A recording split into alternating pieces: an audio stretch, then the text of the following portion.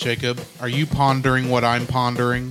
I think so, Drew. But wouldn't more already disappear out of the holodeck? I think the only thing holographic is your brain. No, you fool, we're going to review an animated movie on this here podcast. Brilliant! No, wait. Why would anybody want to listen to two geeks like us? Because, you fool, these people are so very easily entertained. Okay, Drew. Narf!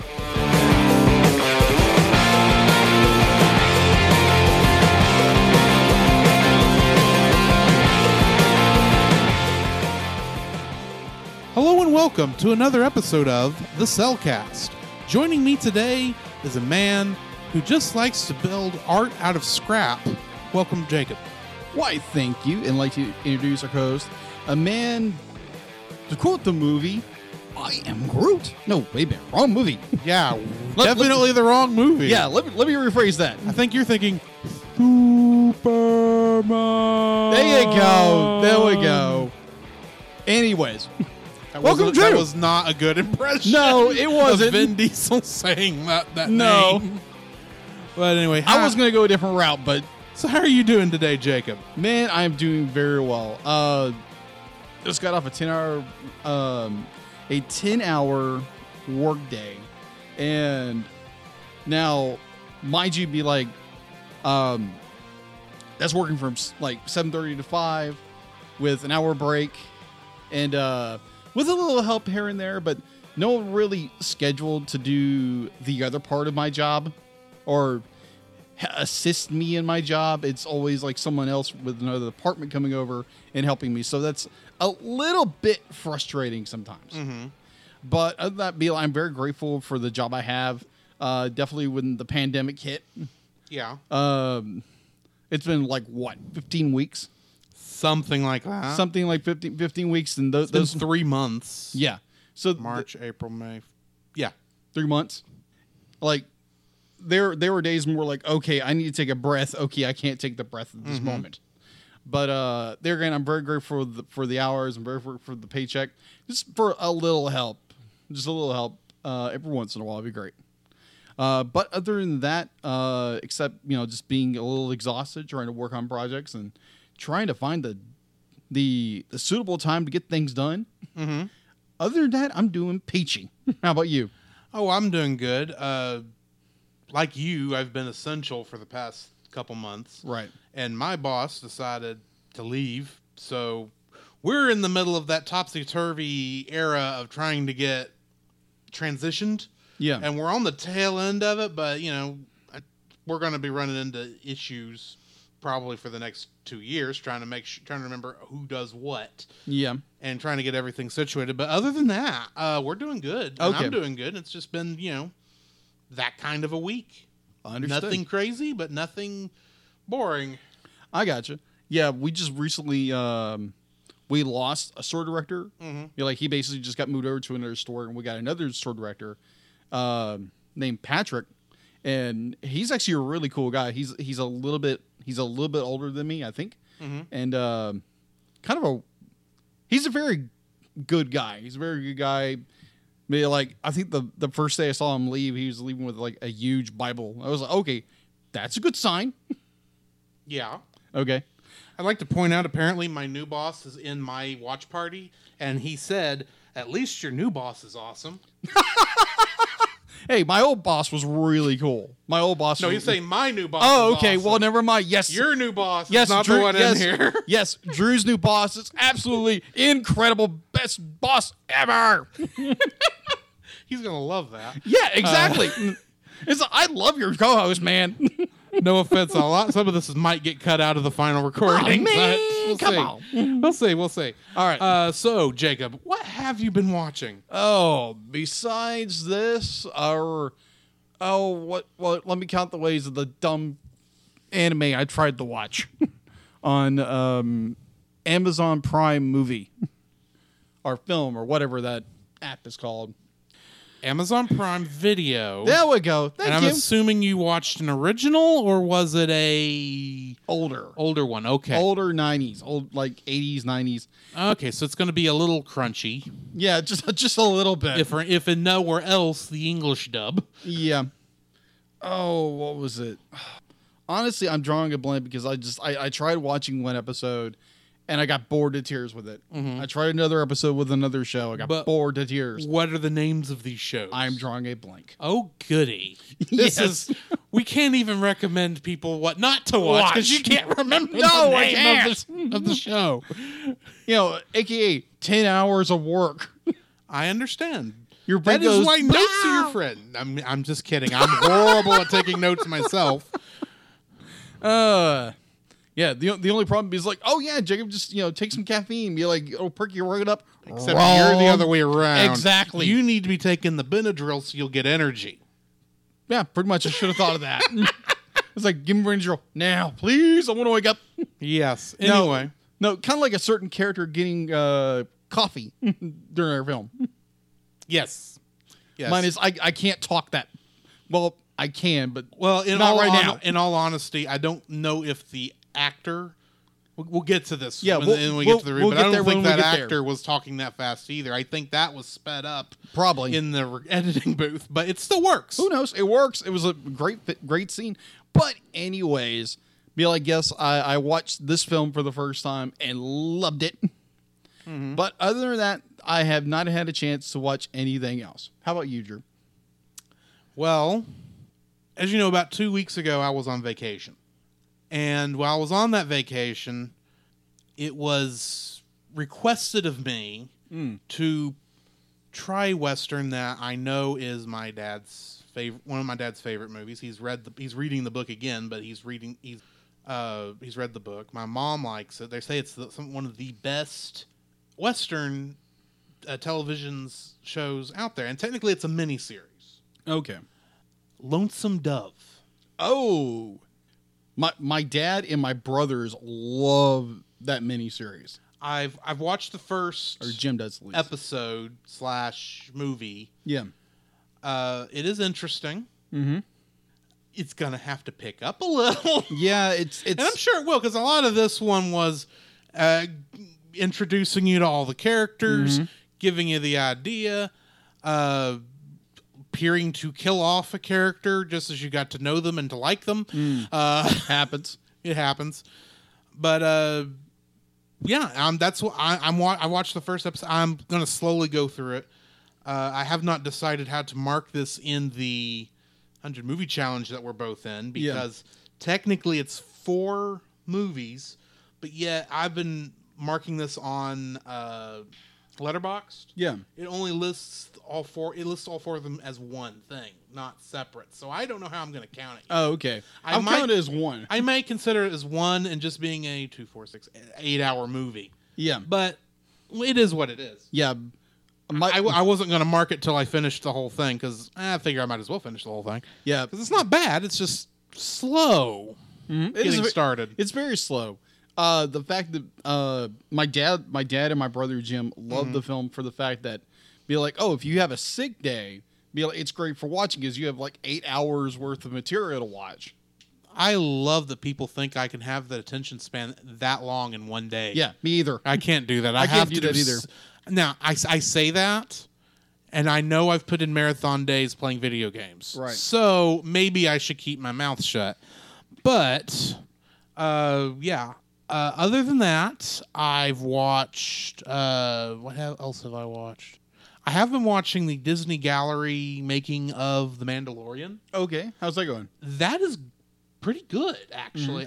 If you're interested in not just movie making, but hearing essentially fans of Star Wars gush for about some odd episodes and talk about how their thought process of Star Wars led into how they made decisions in this and everything, and looking at just the behind the scenes stuff as to how they actually shot the show, it's very interesting. Yeah.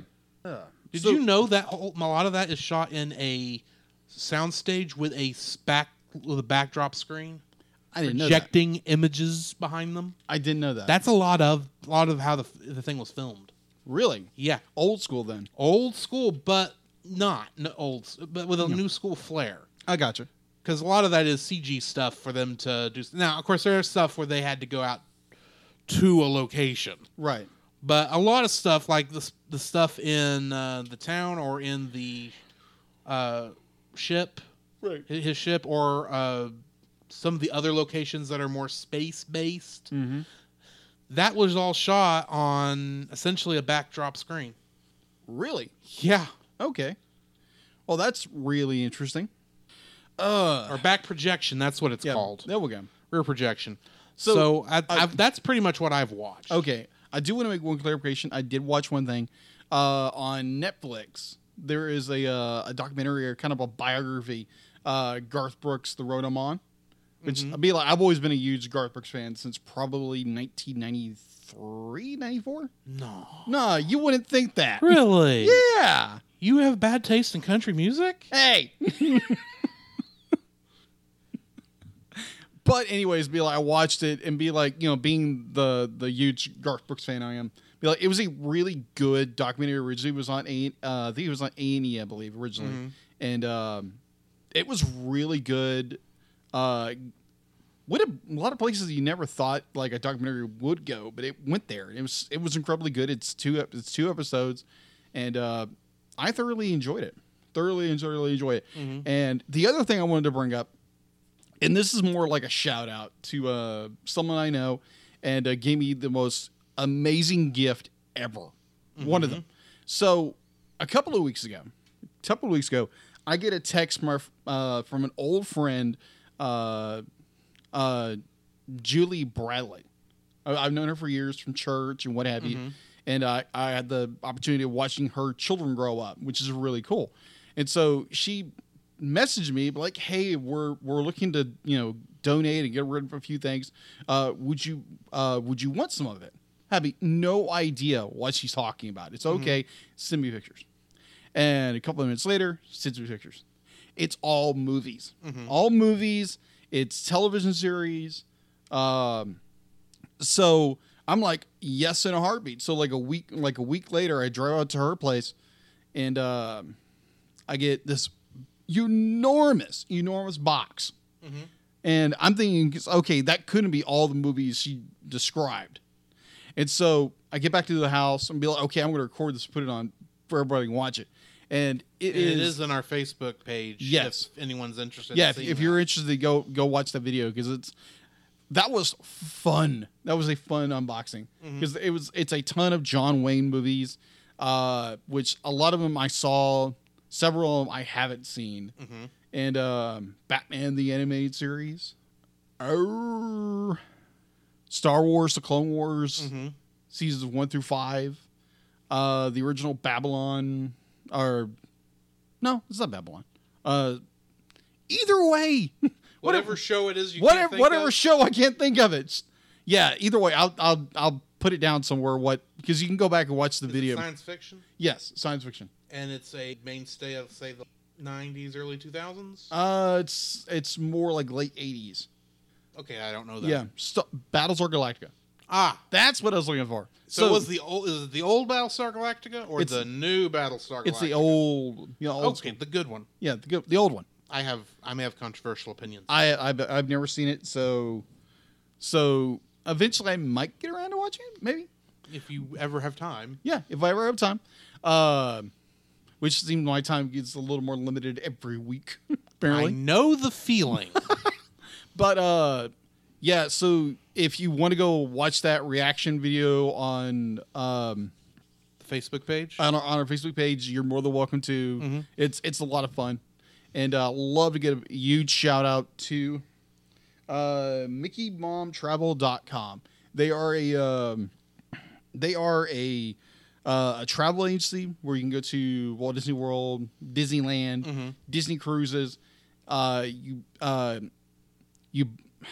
If you are interested in having I really want to go to Disney, maybe in a couple of months when everything kind of slows down a little bit, go check out MickeyMomTravel.com and be like, I'm just, this is not sponsored. This is not no promotions or anything. I'm just wanting to, give them some love and, give them a huge shout out. Definitely for Miss Julie giving you such an amazing gift. And there again, thank you again.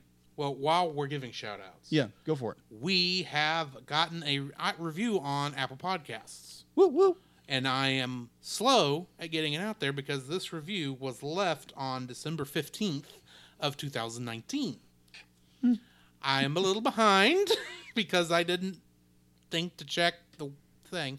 I'm going to do better about checking all of our stuff, our locations now.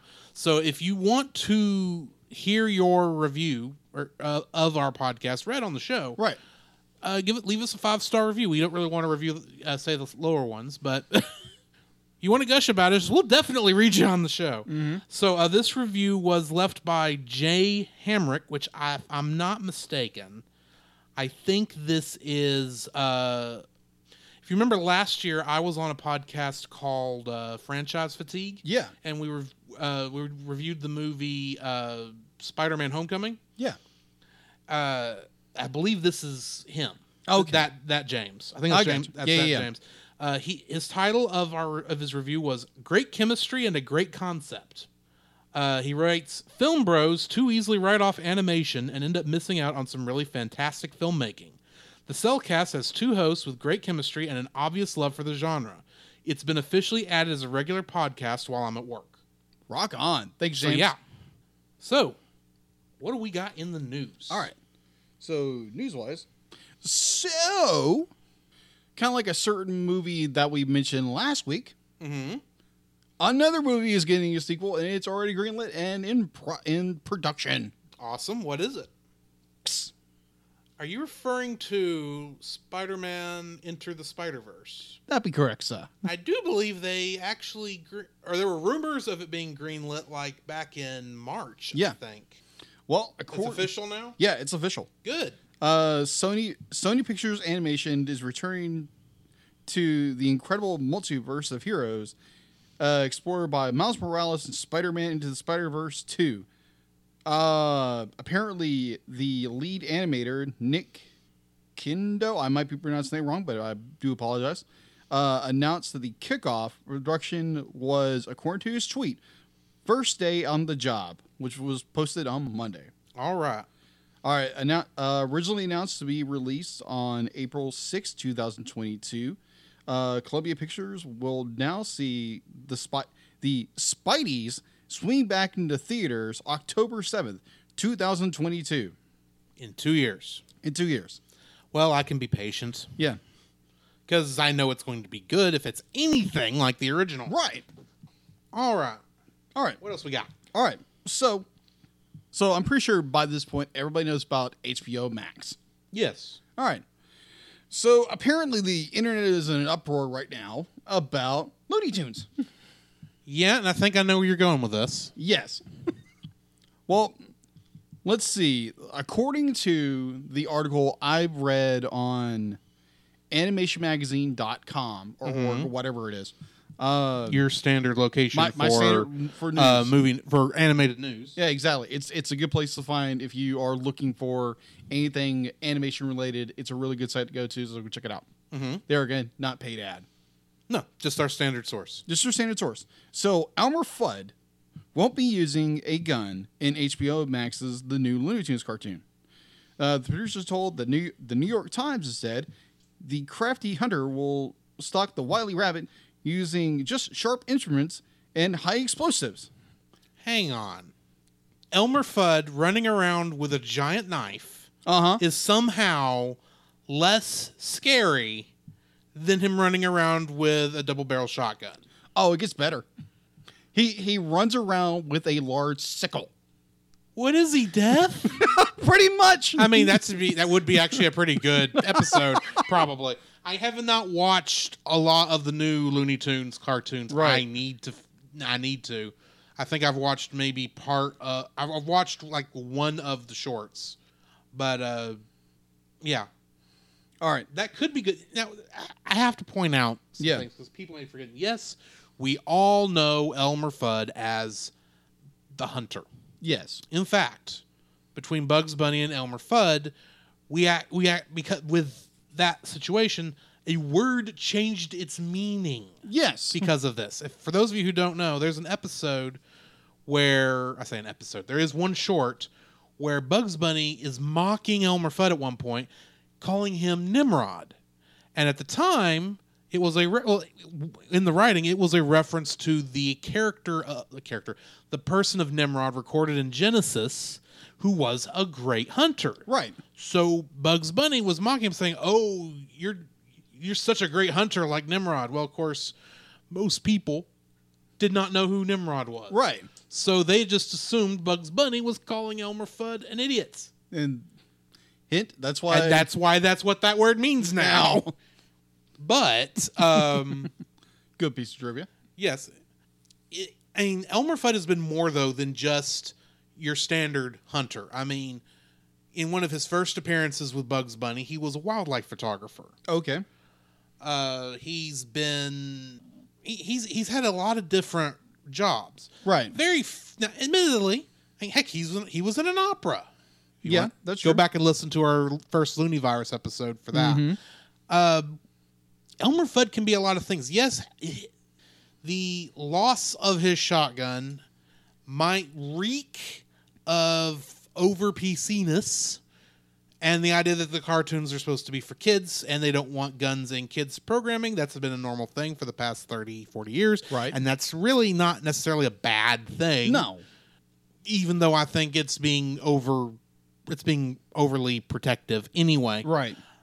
That's probably going to get a lot of flack, but I'll take it because All right. So to quote, I'm just saying it's not the end of the world that he does not have his shotgun. It's not. Be like, I saw someone who had posted about this, talking about just how people, the gun lobbies and freedom of press and what have you. It's like, no, it's a kid's cartoon. People be like you said, be like this stuff, this almost a war of trying to not making things PC but rather trying to make it more kid friendly. Yeah. Well, except I watched Looney Tunes when I was 4 years old, and I'm not crazy, and I know how to actually operate a gun without killing somebody. Right, I agree with you. I'm the exact same way. I'm just saying, this is just me being me. Gun, and this is. Let's get off the subject. Okay, because this is just gonna cause trouble moving forward. So let's just move on. What's the next bit of news? All right. So that is actually the last bit of news. Oh, okay. Yeah. So then I guess we are going to be moving into our spoiler-free section of our review for the movie The Iron Giant. Yes. You said this was your first viewing, correct? Yes. Well, it was not mine, although there were large portions of this movie I had forgotten about. Mm-hmm. I probably first saw it on Cartoon Network about 20 years ago when they would do the movie. Yeah. The cartoon movie or whatever they called it. Yeah. I know this one got played a lot on around Thanksgiving. Yeah. For a reason, that was when they chose to always air this one. Yeah. Even though there's no Thanksgiving theme to this movie at all. Yeah. Other than it is around that time of year, I suppose. So that's when I first watched it with, commercial breaks interrupting it every 10 minutes. And I enjoyed the movie back then. And so, but I had never gone out and I had not enjoyed it enough to go out and purchase a copy or to go back and watch it again. Because like I said, the last time I watched this movie was about 20 years ago. I knew most of the plot, but there were large portions of the actual action I had forgotten. Okay. I remember liking it then, and I definitely like the movie now. In fact, I may have had a hard time coming up with dislikes. Yeah. So, that's my spoiler-free review of that movie. What's yours? All right. So, when this movie came out in 1999, be like, I just didn't, because I think I saw it. I see, obviously, you saw trailers everywhere.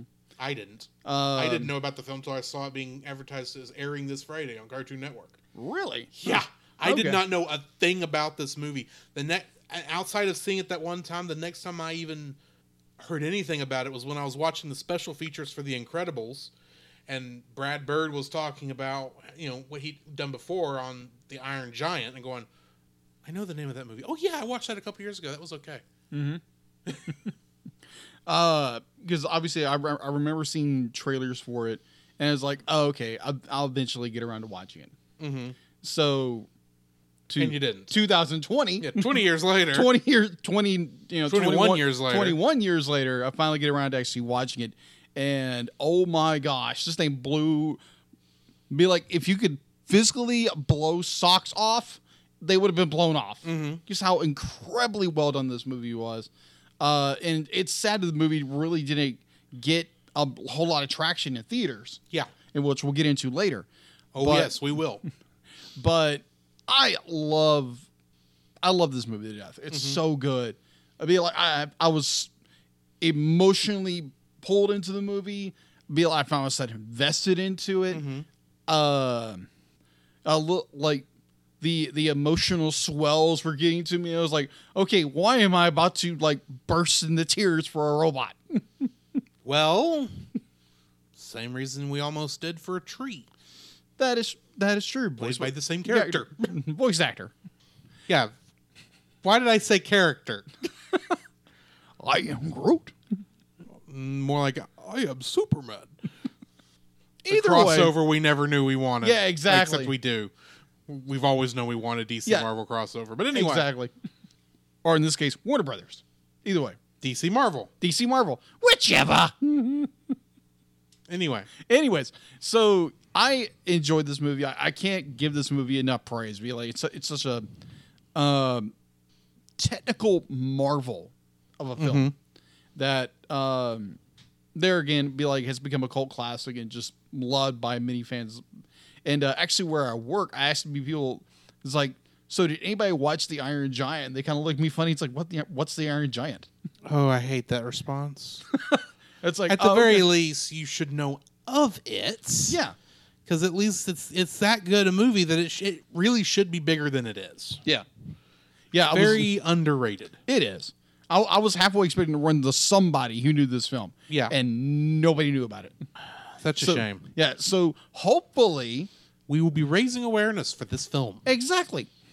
So, yeah, that is my spoiler-free review of Iron Giant. All right. So we're going to move into our spoiler-filled section. So we will catch you on the other side. Meows. The following is a spoiler-filled review for the movie The Iron Giant. Listener discretion is advised. The Iron Giant was written and directed by Brad Bird, who would go on to write and direct The Incredibles, The Incredibles 2, Ratatouille, Tomorrowland, and he would also go on to direct Mission Impossible Ghost Protocol. It was also written by Tim McCanless, who also wrote the movie Secondhand Lions. And it is based on the book The Iron Man by Ted Hughes. Yes. I think I know why it's not called that in this movie. Wonder why. Because even though Iron Man wasn't owned by Disney yet, still they couldn't technically use that name. No, it was Probably. Yeah. Especially since they're also got comic books in there. Yeah. All right. The music was by Michael Kamen. He also wrote the music to Band of Brothers, X-Men, and Mr. Holland's Opus. Ah. The cast includes Jennifer Aniston as Annie Hughes. She, of course, played Rachel Green on Friends and played the character of Sarah Gardner in the movie Storks. I remember something about that. Mm-hmm. I actually own that. She movie. was the human character. That's not right. the baby, I gotcha. obviously. Obviously. Harry Connick Jr. plays Dean McCoppin.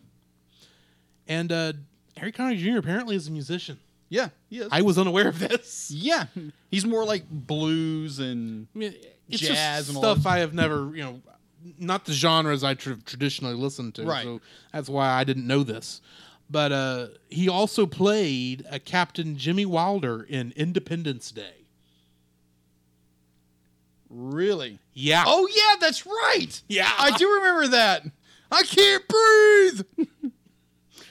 From the movie reference. Let's do that. Yes, yes. From the movie reference. Independence Day, the first one. Yeah, the first one. Why, from my understanding, the good one. Yeah, the 'Cause good I haven't one. watched the second one, so Yeah, I can't me form an either. opinion. Vin Diesel plays the Iron Giant himself. I am Groot. And he did play Groot in the Marvel Cinematic Universe. He also plays Dominic Toretto in the Fast and the Furious series. Yep. And he is also plays the character of Riddick in the Chronicles of Riddick series. Yep. James Gammon played Foreman Marv Loach and Floyd Turbo. Mm-hmm. He was Dawson in Silverado and Esco Swanger in Cold Mountain. Yeah. Cloris Leachman played Mrs. Tinsedge. She was Gran in The Croods, and in Young Frankenstein, she played Frau Blucher. Christopher McDonald played Kent Mansley. He played the character of Daryl in Thelma and Louise, and Shooter McGavin in Happy Gilmore. John Mahoney plays General Rogard, and in the television series Frasier, he played Martin Crane. You know, Frasier's dad. Yeah. Or as you said earlier, Eddie's owner. Yeah, exactly. Just to show you the difference in how we two remembered this one character. Yes. Although, like I said earlier, admittedly, Eddie was the best character on the show. Very true. All right. Eli Marinthal played Hogarth Hughes. Mm-hmm. That is such an interesting name. Yes. In the television show Static Shock, he played Tim Drake / Robin. Really? And while it does not say which Robin he plays in Mystery of the Batwoman, that animated thing that came out, that'd be Tim. Ago, That'd be Tim Drake. I think that was also Tim Drake. Oh, okay. So he reprised his role from the show. Oh, okay. Well, excellent. All right. And M. Emmett Walsh plays Earl Stutz. He was Byron in Blade Runner, Mr. Prufrock in Knives Out, and in the movie Christmas with the Cranks, he played Walt Scheel. And basically, nowadays, he plays every old man. Gotcha. And he's in a lot of stuff. He's just one of those people who always gets hired to be the old fuddy-duddy in the background. So that brings us to the end of the cast. What do we got in info? So on IMDb, it has a rating out of 8 out of 10. Mm-hmm. Rotten Tomatoes, it has a 96%, and its audience score is a 90%. Okay. So apparently the critics liked it more than the audience. Right. All right. Show, it was produced by Warner Brothers Feature Animation. Distribution by Warner Brothers Studios. It was released, its original release was on July 31st, 1999 at the Mann's Chinese Theater. And for everywhere else, in the U.S. was August 6th, 1999. And box office results, it had an estimated budget of $70 million. Mm-hmm. Its opening weekend U.S. release, it had $5.7 million. Yeah, a little low. That was August 8th. I think this is our first box office bomb besides maybe Final Fantasy The Spirits Within we've reviewed. I think so. So second bomb. Close to it. Except this one deserved it less than Spirits Within did. Yeah, I agree on that. Even though I love Spirits Within. Yeah. And so it had a U.S. gross of $23.1 million. All right. It had the exact same... Well, it earned a little bit more. Earned about another $50,000 worldwide. Okay. Just a little bit. Just a tad. Just a tiny bit. Okay. So yeah, it bombed in theaters, but now it is so stinking sad. Agreed. But then you know what other movie bombed in theaters and now is considered a classic? What would that be? It's a Wonderful Life. That is true. So it's in good company. That is very true. So that is all we have for info and box office. All right. So getting into the summary of this film. During the Cold War, shortly after the Soviet Union launched Sputnik 1 in October 1957, An object from space crashes in the ocean just off the coast of Maine and then enters the forest near the town of Rockwell. The following night, 11-year-old Hogarth Hughes investigates and finds the object, a 100-foot tall, not actually 100 feet tall, 100-foot tall alien robot attempting to eat the transmission lines of an electrical substation. Hogarth eventually befriends the giant, finding him docile and curious. When he eats railroad tracks in the path of an oncoming train, the train collides with him and derails. Hogarth leads the giant away from the area, discovering that he can self-repair. While there, Hogarth shows the giant comic book chronicles of the adventures of Superman. The incidents lead a xenophobic U.S. government agent named Kent Mansley to Rockwell. He suspects Hogarth's involvement after talking with him and his widowed mother, Annie. Hogarth's father was a U.S. Air Force pilot who died during the Korean War. Where did it say that in the movie? Yeah. This is what this says that I got off Wikipedia. I don't remember where it said he died. It's Wikipedia. Take that last sentence with a grain of salt. Okay. This much salt. And rents a room in their house to keep an eye on him. Hogarth evades Mansley and leads the giant to a junkyard owned by beatnik artist Dean McCoppin, who reluctantly agrees to keep him. Hogarth enjoys his time with the giant, but is compelled to explain death after witnessing hunters killing a deer. That night, Hogarth is interrogated by Mansley when he discovers evidence of the giant after finding a photo of him next to Hogarth and bringing a U.S. Army contingent led by General Shannon Rogard to the scrapyard to prove the giant's existence. But Dean, having been warned by Hogarth earlier, tricks them by pretending that the giant is one of his art pieces. Upset by the apparent false alarm, Rogard prepares to leave with his forces after berating Mansley for his antics. Hogarth then continues to have fun with the giant by playing with a toy gun, but inadvertently activates the giant's defensive system, and Dean orders it away for Hogarth's safety, with Hogarth giving chase. Dean realizes that the giant was only acting in self-defense and catches up to Hogarth as they follow the giant. The giant saves two boys falling from a roof when he arrives, winning over the townspeople. Mansley jabbers wildly at Rogard to return to Rockwell, where he spots the giant in the town while leaving Rockwell. The army attacks the giant after he has picked up Hogarth, forcing the two to flee together. They initially evade the military by using the giant's flight system, but the giant is then shot down and crashes to the ground.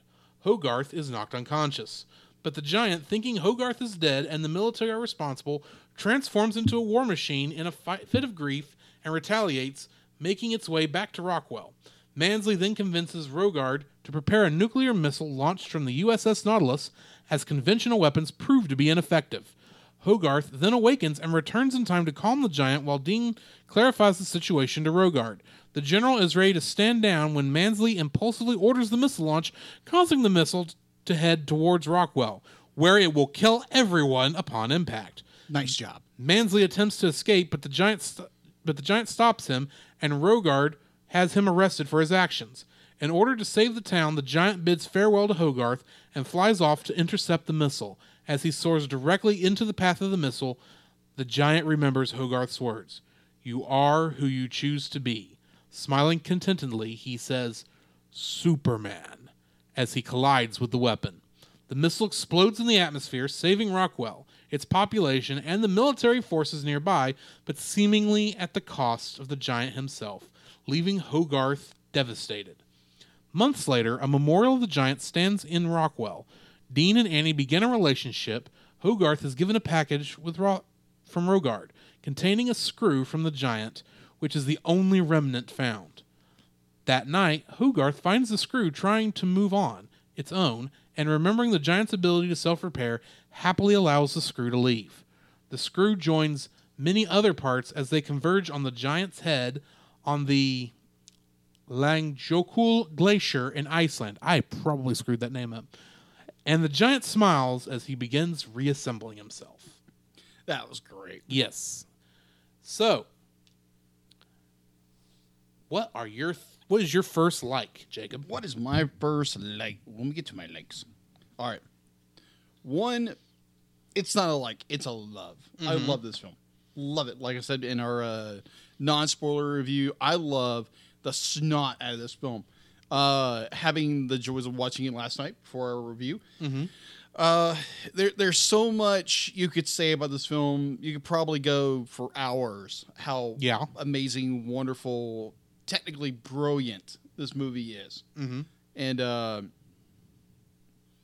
my first one is I love this film, love it, and I will definitely be buying the signature collection, which apparently they put in 2 deleted scenes, which I couldn't tell they were. Because I didn't know what they were, because I hadn't seen the film before. But, wow.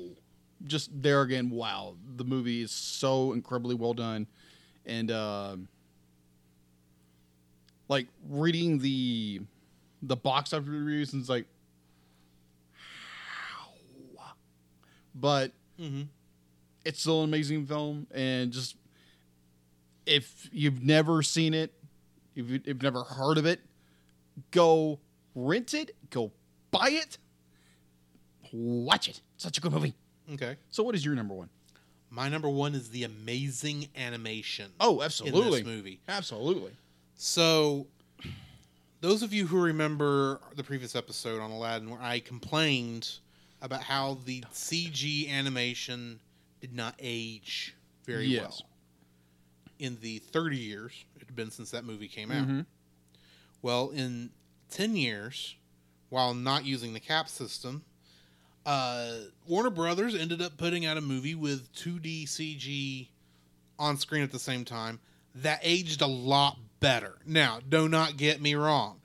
There are parts where you're looking at it and you go, yeah, that's 3D. And let's face it, the Giant is a complete 3D model. Yes. But there's so much of that 3D intertwined throughout the entire movie that even the parts where it's painfully obvious that you're looking at a 3D object on a 2D space, it still fits. Yeah. It still fits beautifully to the point where it feels like it's a part of the art style. The biggest one that I always remember is when they're in the junkyard and Hogarth is playing space superhero type game Something with like, the Giant. Little kids do and that. keeps calling the Giant Metallo or something like that. Yeah. And the Giant says not Metallo, and he picks up this giant, conveniently S. place S, puts it on his chest and goes, "No, Superman." It's like that entire scene is it's the thesis statement of this movie. True. But it's also got some of the most beautiful animation that's both 2D and 3D. Yes, Agreed. You can tell which of the objects on the pile the Giant is about to pick up because it's the only one that's a 3D model. Yes. But it has kind of the same cheat technique that they use on the Giant to make him look animated with the rest of everything. But anyway, you can tell, but at the same time, it's like, I don't care. Yeah. It fits. It works. It feels like it's a part of the motif. They leaned into what they knew the biggest problem most people would have with the movie, and they made it work. Yeah. And I love that. The movie is beautiful. The scenes with the Giant when he first takes off is beautiful. And absolutely. It reminds me of those shots of the first, which technically would have been after this, the first rockets that they sent off into space for the space race. Those shots of seeing this giant object launching to the heavens while all this normal man-made stuff that you recognize is around you, and you're going, and you can just feel the gravity and the weight of this character as he's launching, as far as we know, for the first time. Yeah. And then plus his defensive systems. Oh, good night, yes. You go from, for lack of a better term, the cute and cuddly Iron Giant to evil space thing to scare you with fear in like 5 seconds flat and then back, and it's like, holy crap, that looks so good. And especially the weapon effects when he does start firing and causes things to just disintegrate. Yeah. It's like, admittedly, it does have that 50s retro sci-fi aesthetic, which I absolutely love. Yeah. I absolutely love it. And I think that's that retro aesthetic that maybe people didn't buy into at the time. Probably. I don't care. I loved it because it's beautiful, and and despite the fact I was not born anywhere around this time, right, it gives me nostalgia for that more Buck Rogers, Flash Gordon style sci-fi show. Oh yeah, and that's kind of what this is, but it's not as cheesy as those shows are, even though it's also kind of cheesy like those shows are. In a way, but it's in a way it works. So, and the last one I'm gonna geek out about here, when the giant does the cannonball into the pond, and all of that water that was so is good. going everywhere. It's like, so good. That is the best 2D water effect when underwater is not the status quo. Yeah. Because technically Little Mermaid gains best water, but it's all throughout the movie because they treat it like air. Yeah. And because of the exception of the first couple moments of Little Mermaid, where you can kind of see a water effect. Yeah. That's not there the rest of the movie because it's kind of got an air quality to it.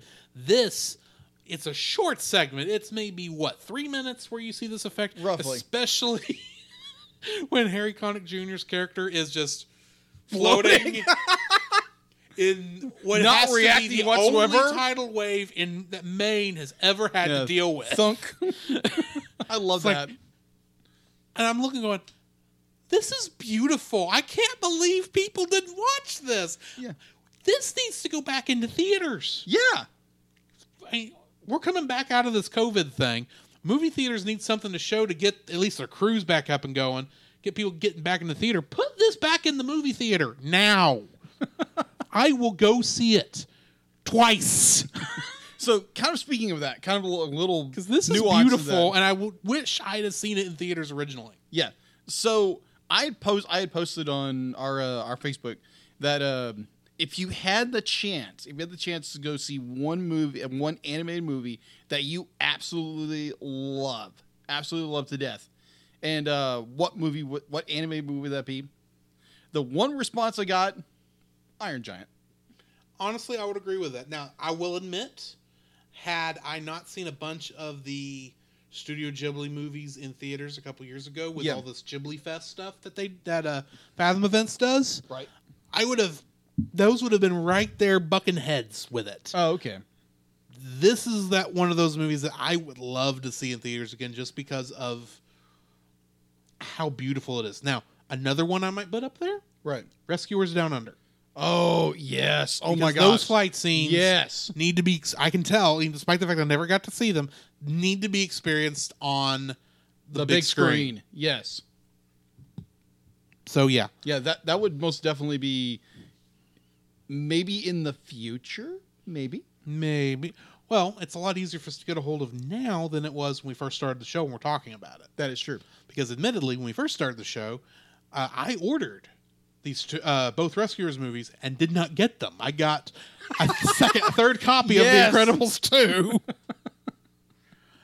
But now they're on Disney Plus, so those might be coming up. Yeah. Someday. All right. What is your second like?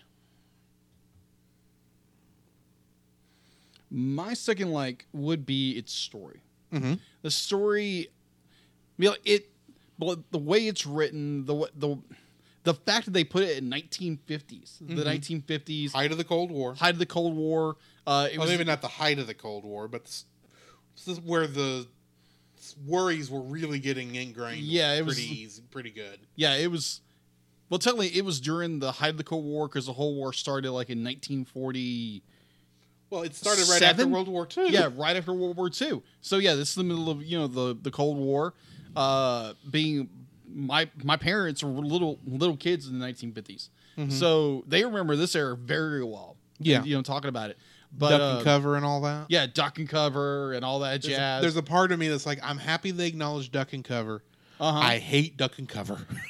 I remember doing it as a kid. But they love, I love, see, they didn't do that when I was a kid. Yeah. Except for tornadoes. Yeah, that wasn't under the desk. That was out in the hall. Yeah. Where the tornado Look can over get your to you. head. Yes.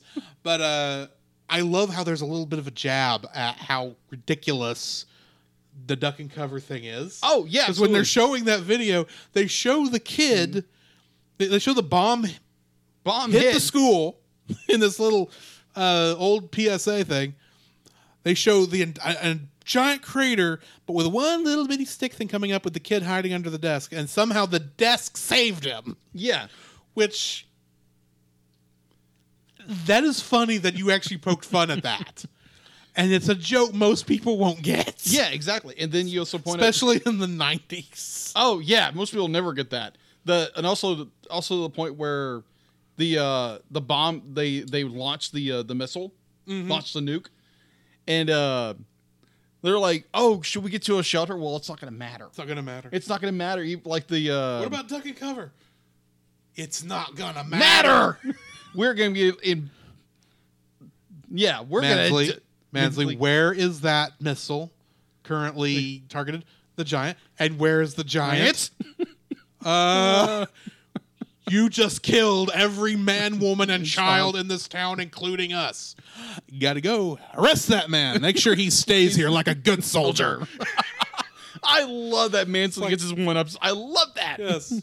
This is the most annoying character in this whole movie, which is, and for the antagonist, it's a good annoying. Yeah. And he's the one who's like, you know what? Nobody likes you. You're gonna die with the rest of us because you don't deserve to survive. Yeah, except if we don't. Oh, but just the story of a young boy who, like, obviously because of Wikipedia, because apparently his father died in Korea. Apparently, I didn't know that. Maybe that's in one of those deleted scenes. Who knows? But just the idea of this young boy who has the weirdest name on the planet, one of them, and they even poke fun at it. It's like, man, who names their kid Hogarth? That's a horrible name. And they come the revelations like, it's like ho ho ho ho. Yes, that was good. Well, when I first saw that, I didn't think the kid had written that on his BB gun. I thought that was like a Red Ryder knockoff. Makes sense. That makes sense. I've watched a lot of Christmas Story, so a Red Ryder BB gun with a crud. I can't say the whole thing. Sundial? No, it's not Sundial. I just remember it ends with this thing that tells time. Oh. Anyway, sorry. Back to you. So, a story of a young boy who apparently doesn't really have a whole lot of friends. Mm-hmm. And it's just wanting to be like, wants a pet, wants something. And he winds up stumbling into this giant. This iron giant, or the giant is called in the film. And it's more of their bond, their friendship forming of me and the like all the characters' interactions. Mm-hmm. The our antagonist is the fact that he comes across as like a sleazy FBI agent. Oh yes. And just that. Well, I figured he was like early CIA. Yeah, that's what I thought. Or he's connected to Area 51 somehow. But just, oh my gosh, the height, the paranoia that was so prevalent during that time. It played off beautifully in this film. Mm-hmm. And I think it's our protagonist's line. If we didn't, he's almost interrogating Hogarth in the diner of where it's like if we didn't make it, if it came from somewhere else, we got to find it and kill it. And I was like, that was so much like the 50s. This was after Hogarth tricked him into eating a sundae sprinkled with chocolate yes! laxatives. I love that. It literally took me a microsecond to realize what he was doing. It's like Chocolax. I was like, X-Lax. Oh my gosh. The whole time it's like, as he's going through the that was hilarious. My favorite is where he's out in the woods and has to go off in a bush somewhere. Yeah. It's like, you got what you deserved. Exactly. And in some way, I feel bad for this guy because this guy, most villains, Yeah. you at least understand them enough to where you can at least understand their point of view. Yes. And you can at least feel sorry for them. This guy does not even get that chance because from the beginning, yes, you understand his point of view. Yes. You appreciate what he has to do and how and the thought processes that go through his mind, and you still hate him throughout the entire movie because pretty much he's going to be the guy that gets in the way, is not going to understand, and just to top it all off, he's the guy who actually gives the order to kill the giant. Yeah. This man will never be a liked antagonist outside of we're going to love to hate you. Oh, yeah. So piggybacking off your number 2 is my number 2. Okay. Which is the fact that it's set during the Cold War. Oh, yeah. Now, admittedly, I only grew up in what would have been, the last 5 years of the Cold War. Yeah. In the late 80s. Yeah. And I was too young to know what was going on. I vaguely remember because I was born in 82. Right. My first thought of there being an actual war going on was when someone told me about Desert Storm. Give you an idea as to where as how long it took me to come around. 1990. I remember that. Yeah. So, totally different war, by the way. Yeah, I'm aware. So, this is setting it in the 50s. Yeah. Is right in line with all the classic sci-fi shows of the Buck Rogers and stuff. In fact, if you look at the movie poster for this movie, it is designed to look like those old 1950s era sci-fi horror B-movie posters. Oh, yeah. Which is brilliant, in my opinion, because it tells you what you want. Unfortunately, I don't think that's what most people wanted in 1999, which is a shame. But that's beside the point. I'll get to that in a minute. Go watch it. This movie, setting it in that classic sci-fi setting and putting it to where it's this kid interacting with it makes it just a lot of fun. Yeah. It's the same reason I love how technically The Incredibles is set in the 40s and 50s. Yeah. Because it's got that same type of pop, the 50s pop flair. You've got the Red Menace you're always worried about. The Red Menace, You've got the space race starting up. Sputnik? I love how they call it the Sputnik. We don't know what it's doing up there. It's just making beeping noises as it circles the Earth because they just wanted to prove they could put it up there in the first place. Yeah, there's even it's not till Sputnik 2 when they put the dog up there that we really should be worrying about. Poor dog. That poor little puppy. Poor little puppy. Except, playing along with that would have been Cosmo. Yeah. Who would later go on to end up in nowhere and in the comics learned how to talk. Hey, at least they need to bring that part of Cosmo back in the movies. That's all I'm saying. Yeah, that would be funny. Anyway, back to this. Set during this Cold War where you got that paranoia of what's that Red Menace going to do? Plus with the optimism of the sci-fi of the space race going on. Oh, yeah. Giving that classic pulpy science fiction of that era teeth. And it's an emotion. Unlike most of those campy science fiction stories of that era, you actually feel for all of these characters. You do, actually. It's just... And it's unlike those where those were made on shoestring budgets. You can tell this had a lot of money put into it to make it good, and Brad Bird did an excellent job with this movie. A lot of heart, actually. And a lot of heart, but the fact that it is still, at its heart, a 50s sci-fi. Done in a way the 50s sci-fi movies couldn't have been done at the time. Is just beautiful, and I love it. Yeah. There's once when you speak about Brad Bird, during the production, he took it on himself because he's a classically trained animator. The scene where Hogarth is hyped up on coffee, let's be honest, espresso, literally. He took charge of that scene and drew it himself. Yeah, and I was like, oh my, wow, okay. You don't hear that much about animators no. or directors of movies. But I thought that was so fascinating when I read that. So yeah, the little Right. the little tidbit. What is that was the end of my number, my Yes. second like. Yes. What's your third like?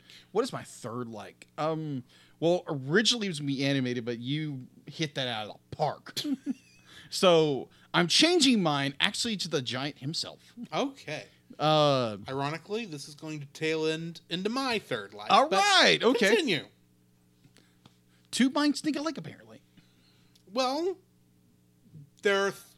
we have similar thoughts. That is true. So Probably has something to do with the fact that we've been talking animation almost nonstop for the past year and a half. That is true. So the giant, this weaponized monster that Yes. comes to Earth and gets a bump on the head. Yes. It doesn't be like has amnesia, very common in sci-fi, very common in most. Be like you're like Goku, for example, from Dragon Ball Z Yes. or Dragon Ball or whatever series you want to talk about. Say Dragon Ball. That's the whole franchise. Yeah, Dragon Ball, whichever.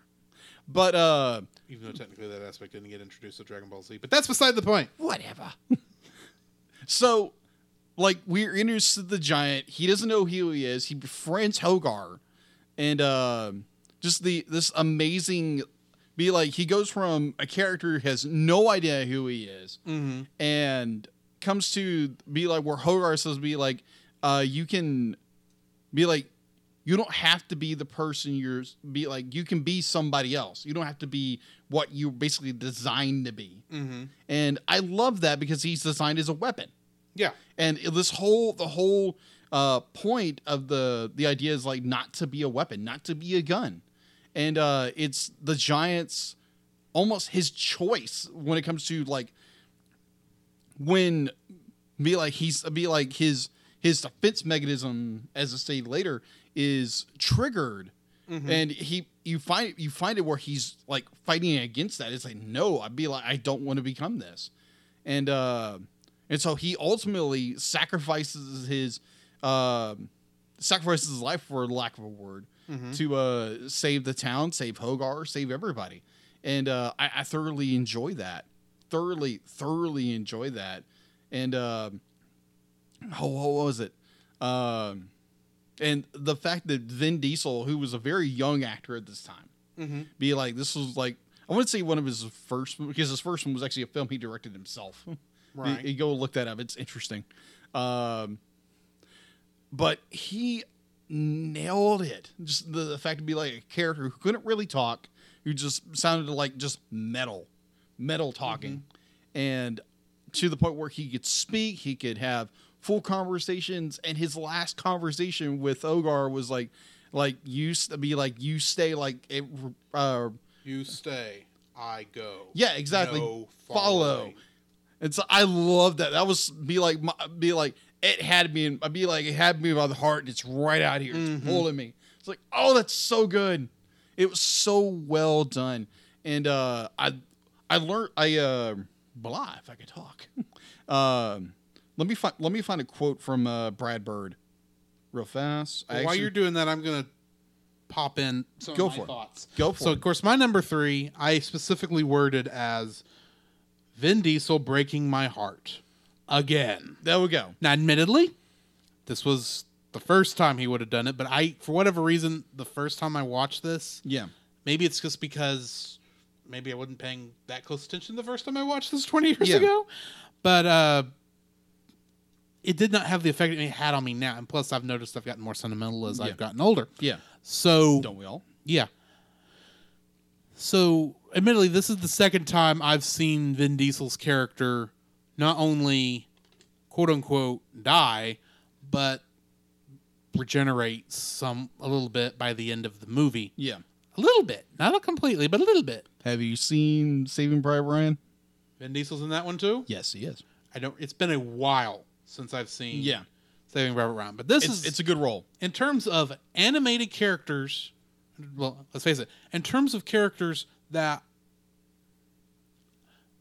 under normal circumstances I wouldn't care about. Yeah. And Vin Diesel makes me care. He Yeah. made me care about Groot. He makes me care about the giant in such a way. Now, admittedly, the giant I care about because he's very much an innocent. Yeah. He's an innocent because he's got amnesia, but he's very much an innocent character. And even though throughout some of the movie you kind of feel like, okay, the giant's causing trouble again. Yeah. All this stuff. The end where he's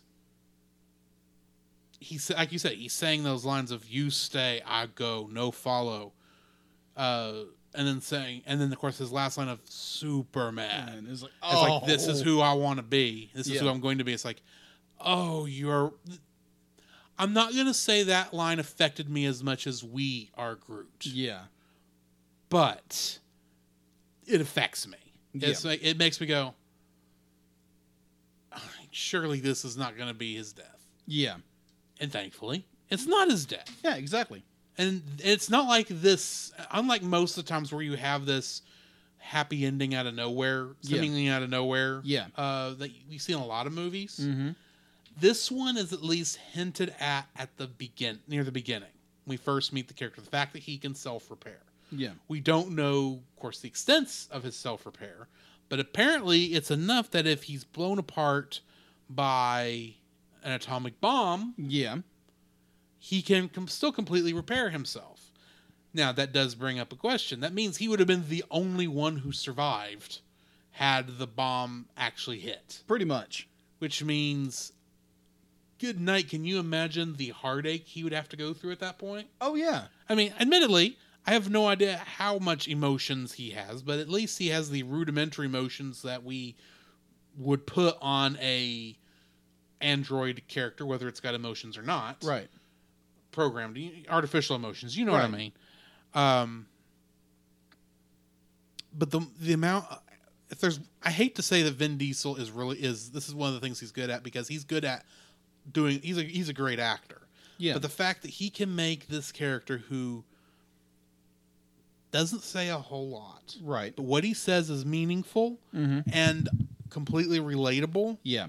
To where you understand and feel for that character is a testament not just to the writing of it, but to his acting ability. Yeah. To make me care about a robot that could kill everybody. Right. B, a robot who has not spoken more than maybe 50 words throughout the entire movie. Yeah. It's like 48, but still. I didn't count. I'm just estimating because I know it's less than 100, but it's more than 10. Yeah. But yet and it's not all him, admittedly. You got motion capture, and you've not in this movie, you didn't have motion capture, but you have animation, and that goes into the creation of that character also. But the way his voice adds the bit of soul that voice does that you don't get through the eyes. It just shows how good an actor he is. Yeah, even when he's not got complete control over what the character is doing. Yeah, but yeah, I would agree with you on that. The last time I actually, because I've watched all the Fast and Furious movies except I have not touched one of them. Okay, so I think it's in the eighth one that came out, and there's one scene in particular. I'm not going to spoil it, but be like, you feel what Toretto's feeling. It's like, oh my gosh, it's like, wow, he really pulled the stops. Now if you go to 7, be like, there's a lot more in there, right? But it's like, yeah, he has some. A lot of people will kind of downplay him because it's like, oh, he's just an action actor. It's like, no, he's not. He's a really in-depth character if you get down to it. And you spoke about the fact of the character repairing itself. Yes. So the scene in which Hogar has put the giant, into the barn, and he's missing an arm, so we find out where the arm is. Yeah. And oh my gosh, I laughed. That is such a funny scene, and to describe to people, oh my gosh, yes. Admittedly, it is a very tropey scene. You see this kind of thing in lots of stuff. Oh yeah, trying to hide the thing. You see this in Big Hero 6 when he's trying to get quote unquote drunk Baymax Yes. up the stairs. Yes. It's that sort of thing. Yeah. But here it's done beautifully. Oh yeah. The fact that the hand also, it's acts just like a hand. It's a hand that's acting like a dog. Yeah. And I loved it. Like, I think it was like the connection part was wagging like a tail. Mm-hmm. I was like, oh my gosh, it's so good. He's playing with the toilet paper. Yeah. And it was so well executed and done. It had all this emotion and just the fact that it's amazing. It's Yes. amazing. That entire scene was amazing. The whole movie's amazing. Well, and the other one where I don't remember what exactly is happening, but he's trying to bless the meal. Oh yeah! Oh my gosh! Yes, and he's trying to tell the hand. I don't remember if it's the hand or I think it's the same scene, but I could be wrong. You're right. But he's trying to tell the hand what to do, but is still trying to hide the fact from his mom by trying to work all this stuff into a prayer. Yes. Oh yes. It's so good. Especially, go, leave, Satan. Oh, so good, so good, so good, so good. Anyway, so the Brad Bird quote I was wanting to give you guys. This is from Okay, so the quote is, Brad Bird was in part inspired to make the movie as a memorial to his sister Susan, who died at the hands of her husband by gun violence. His pitch was this: what if a gun had a soul and didn't want to be a gun? So the anti-Megatron. Pretty much. Pretty much be like, I still function. Want to bet? This is what you get for just turning into a gun. Exactly. For Starscream to shoot and still claim to be the leader of the Decepticons. Oh, anyway, this is not... You want to hear our thoughts on Transformers, the movie. Go listen to that episode. It's a brilliant one. It's one that takes a long time to get through. Yeah. I don't remember how long it is, but it's long. It's our longest... It's our first really long one. I think it's almost as long as the movie. But... Yeah, those 2-hour rants are just lovely. Those were fun. And there was a reason we had to try and get away from them. Yes. Anyway, I think we're both kind of in the same boat where we don't really have much in terms of dislikes. No. So I'm going to touch on my first one, which is probably the only thing. It's not... My first one is not really a problem with the movie. Yeah. It's a problem with the fact that that something did not move on from this. Okay. The opening logo for Warner Brothers Animation, with its callback to the old Bugs Bunny Looney Tunes. Yeah. I wish they were still using that, because I watched that beginning, because holy crap, why is this not the logo for Warner Animation Group? Why isn't it? Oh. It's like, I wish this was what we got to see on all this other stuff. Yeah. This is a cool... It's a nice throwback. It looks nice. It's subtle. It's not in your face. And yet you know exactly what it is when you see it. Why is this not the opening logos for Warner Brothers? For Warner Brothers Animation? Why? Because it didn't do well. I don't care. It's cool.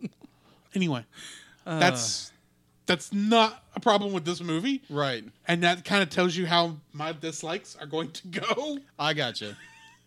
But yeah, that's my first dislike. What's your first dislike? My first dislike, it's not really a dislike for the movie at all. It is how do I say this? It's how some people would interpret this film. Definitely if you are a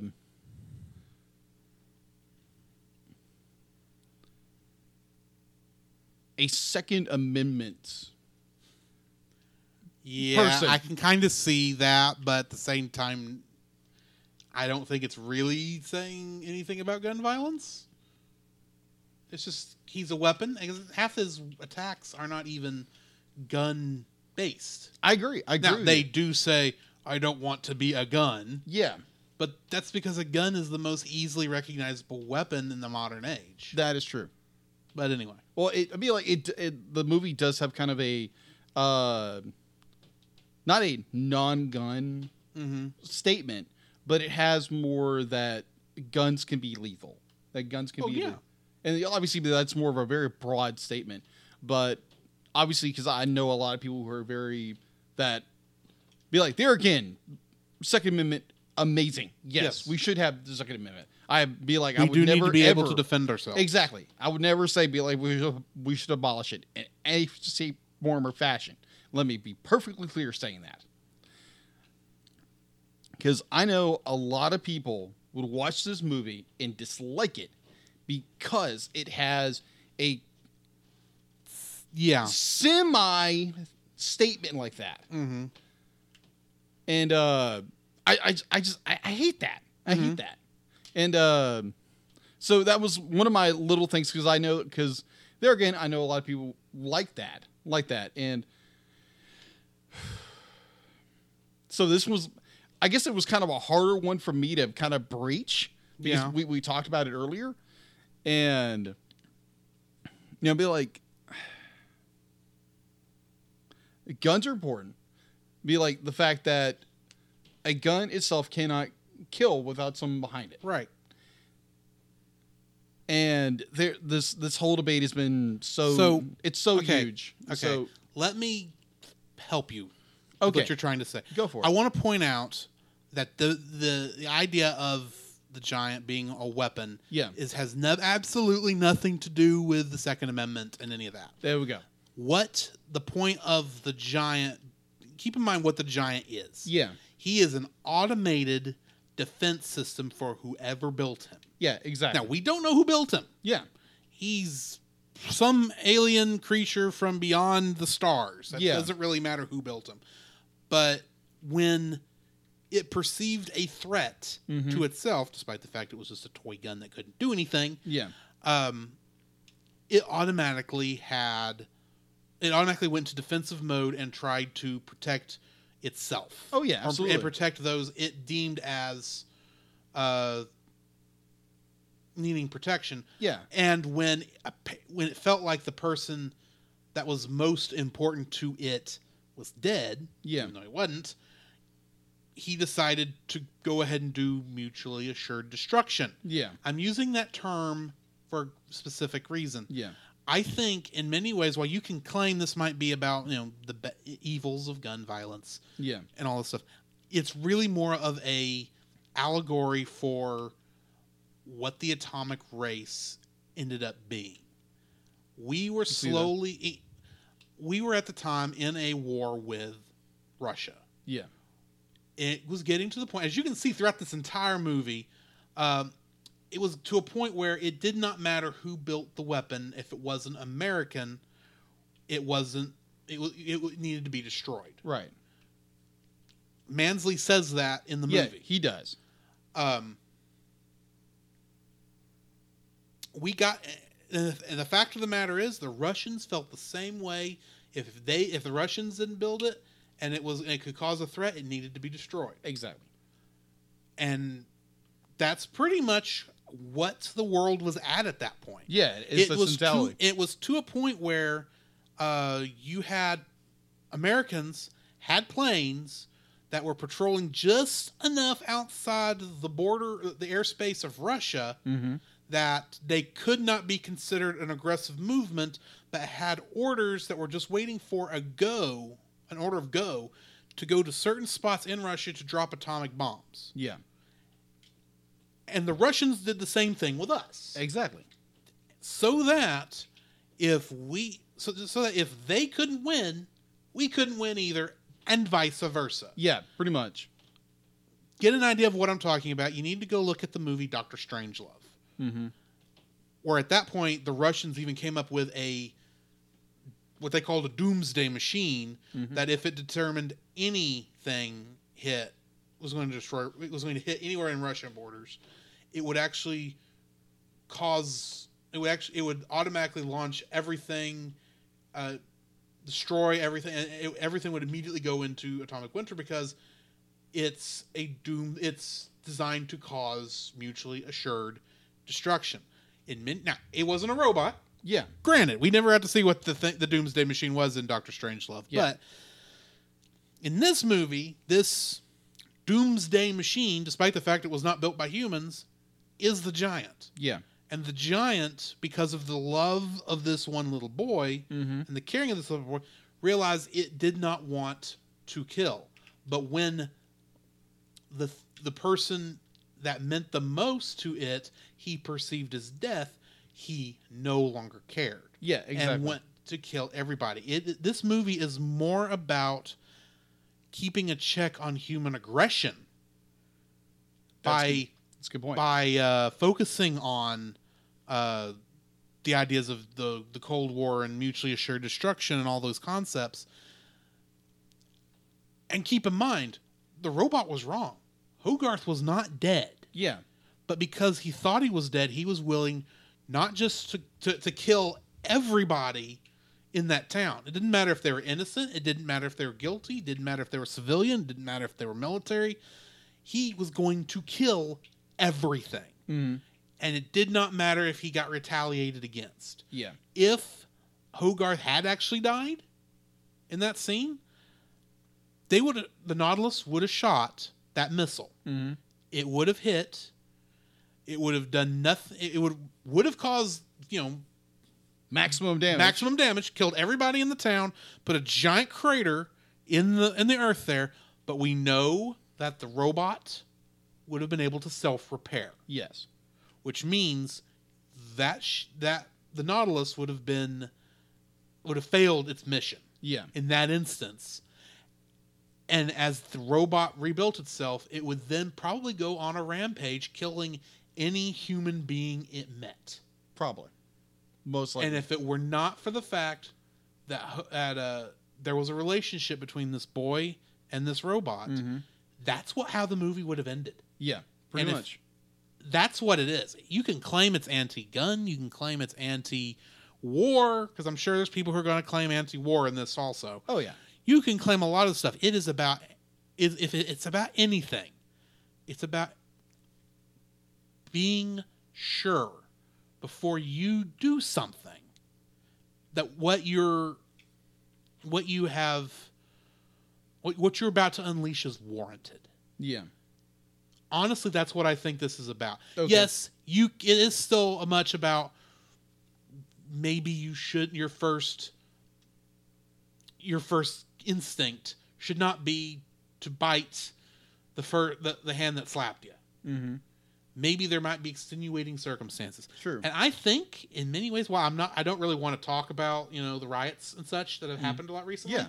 I think a lot of this can apply in that realm also. Agreed. But I just want to be clear, this is not anti-Second Amendment. No. This is use your weapon wisely. And I think that's the problem here. The robot couldn't use its weapon wisely, and the xenophobia and the fear caused the humans to use their weapons unwisely, and it nearly cost everything in this Very movie. true. All right. This is still your first dislike. Yes. There was also, I wanted to bring something up that we were actually doing a study on Sunday. Mm-hmm. That kind of made me think of this. And this was a quote that our pastor said once, or the other day. This is from James 1:19. Know this, my beloved brothers. Let everyone be quick to hear, slow to speak, and slow to anger. Mm-hmm. For the anger of man does not produce the righteousness of God. Therefore put away all filthiness and wretched wickedness, and receive the meekness, the implanted word in which is able to save your soul. Mm-hmm. And I think it's something this world needs right now. If nothing else, slow to speak, quick to listen, slow to speak, and slow to anger is something even the non-Christians really need to be considering. Oh, yeah. Now. This whole world needs to hear that right now. Even if you're not a Christian, there's wisdom in that. Yeah. And if you are a Christian, you definitely should be doing that. Oh, yeah. But, we've breached the heaviest topic in this review we could breach. Oh, yeah. I think so. Definitely. Let's continue. Did you have anything else on your I didn't. I didn't. Second dislike? Okay, so my second dislike is an easy one. My second dislike is I wish this movie was. I dislike the fact that this wasn't as liked as it should have been. Agreed. This should have been up there. This should have been up for Academy Awards if it wasn't. And I bet it wasn't because you said it came out in August? Yeah. Yeah, so it would not have even... It was nowhere near Oscar season when that came up. And this would have been before the Best Animated Feature segment would have been added to the awards, if I remember correctly. Yeah. So this movie might be the most underrated movie I think we've reviewed so far. Okay. And that's a shame. Yeah, agreed. Because this movie does not deserve to be as underrated as it is. Yeah, agreed. Just, I feel like... Despite the fact that it's now a cult classic. Yeah. I feel like it's... And I actually hate calling it a cult classic because that makes it sound like there's something people who don't absolutely love it can find wrong with it. Yeah. I can't even think of anything... Me either. ...to find wrong with this movie. Yeah. It's... And just to kind of throw this up because I really have nothing else. My number 3 dislike is I didn't see it sooner. Yeah, same here. Like I said, I saw it once back on Cartoon Network, and I really wasn't paying attention when I watched it then. This time I watched it, and I was like, man, is this a solid movie? Yeah, it is. I'm tempted to buy it myself just so I have it in my collection. Yeah. I haven't done it yet. Same here. But I am tempted to do so.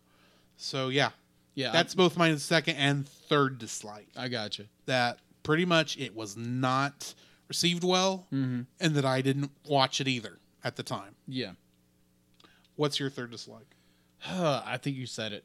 I think you said it all.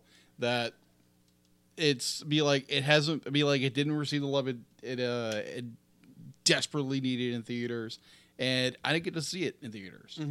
And kind of like someone who said in that post, be like Iron Giant, because there's probably a lot of people who would love to go watch this movie in theaters.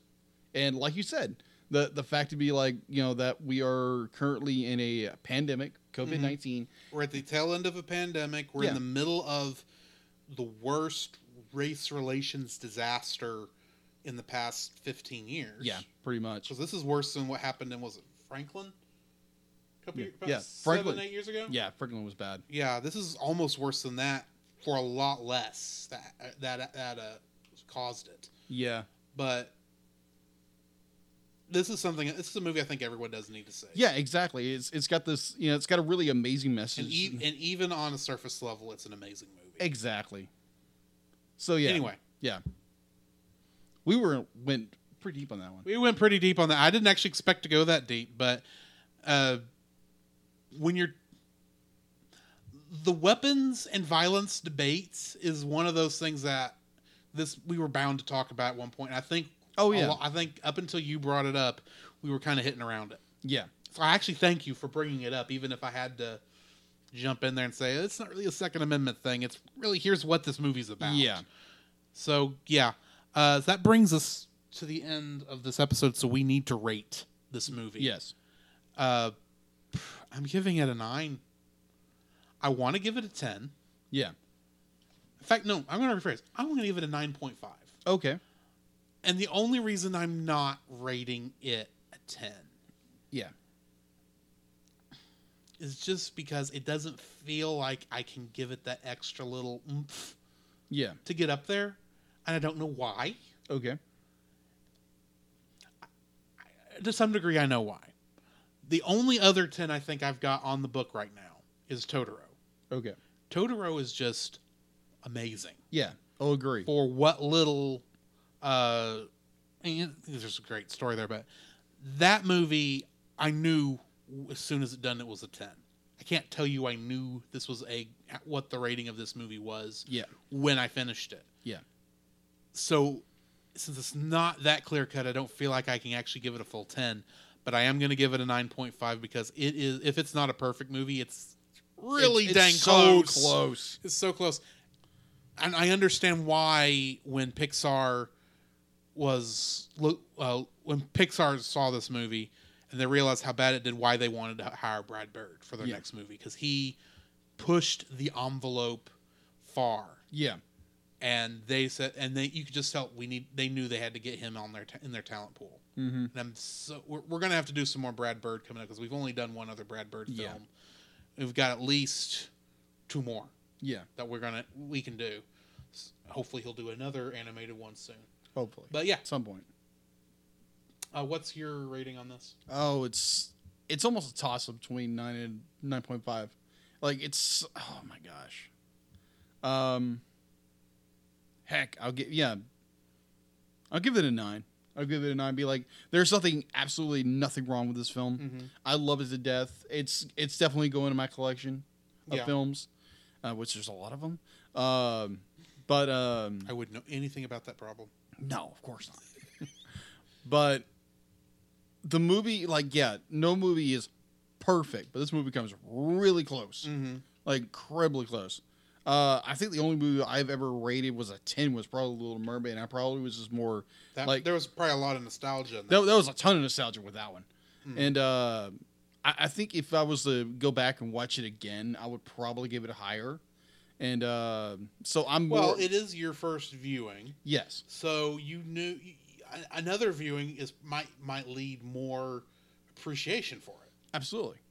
So, yeah, I'm gonna give it a solid 9. It's tremendously worth watching. If you haven't watched it, go watch this film. Yes. It be like watch with your kids.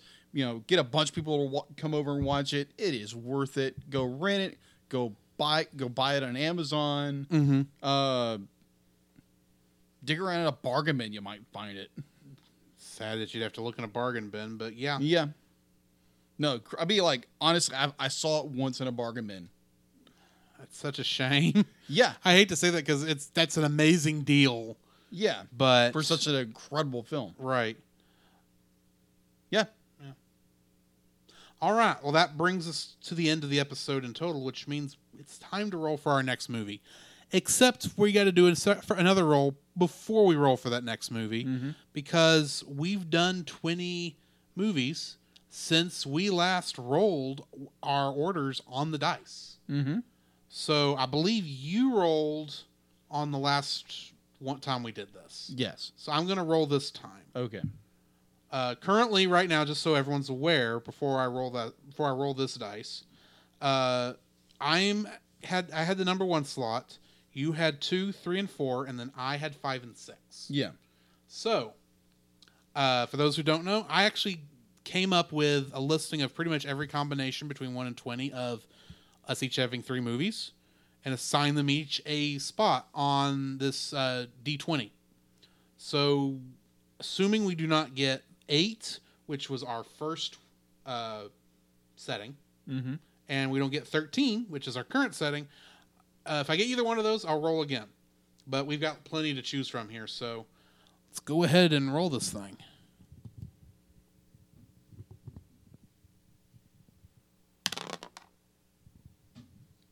And we got 12, which puts you at 1, me at 2 and 3, you at 4, me at 5, and you at 6. Good. So, your first one is actually our blank spot. Okay. So, what is the next movie going in the slot? Ghost in the Shell. Ah.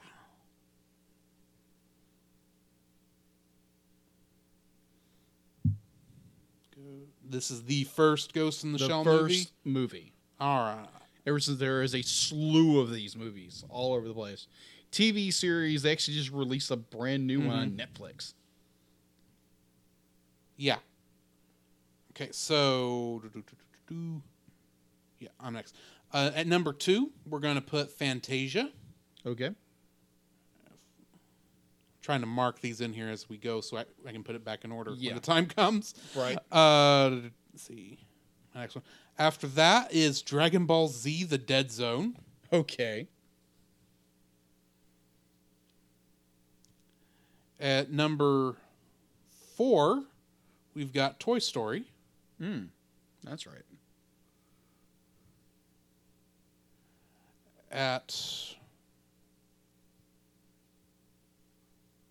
number 5, we have Monsters vs. Aliens. And at number 6, Kubo and the Two Strings. Oh. So, I get to roll again with the D6 because this was your movie that we just reviewed. So, I'm going to roll this one and we'll see what we get. We rolled a 2, which gives us Fantasia. Fun. Have you watched Fantasia before? When I was a very small child and I got bored with it. I think you'll have a different appreciation for it I will. now. For those of you who don't know what Fantasia is, I'll give you a quick rundown. It is a collection. It is the third animated Disney production that was ever released. Yeah. It is a collection of 8 shorts, essentially, that are set to classic symphony tunes. Mm-hmm. The 2 big ones that most people know from this, and most people remember, of course, you've got The Magician's Apprentice, the one Mickey Mouse cartoon that's actually in this, and then you've got Night on Bald Mountain. Oh, yeah. I remember which is an interesting one. And that's actually the one that ends on. But there's a couple of other little interesting things in here, too. So keep an eye out for that. That's going to be a fun episode, I think, too. I think so. All right. So that brings us to the end of this episode. So join us next week for Fantasia. Thanks. All right. Anyway. Where's the thing? Where's the stop button? Come, Jacob. We must prepare for next week. Prepare for what, Drew? The same thing we do every week, Jacob. Record a podcast. Oh, boy. So where can they find you, Jacob? They can find me on Facebook at Jacob B. Heron and Jacob's Daily Art Corner, my personal art Facebook page. On Twitter at Jacob B. Heron. On Instagram at Jacob B. Heron. And on Letterboxd at Jacob Heron. Where can they find you, Drew? You can find me on Facebook at Drew Dodgen. You can also find my Facebook page at Drew's Photo Bin, where I upload my photography. You can also follow me on Letterboxd at GGeorge759 and Twitter at GGeorge759. Where can they find us, Jacob? You can also visit our website, thecellcast.podbean.com, where you will find every episode we released and links to listen to it on Apple Podcasts, Google Play, and Stitcher. Our RSS feed, if we aren't in your favorite podcast app directory, please share, review, and subscribe to us there and share us with your friends.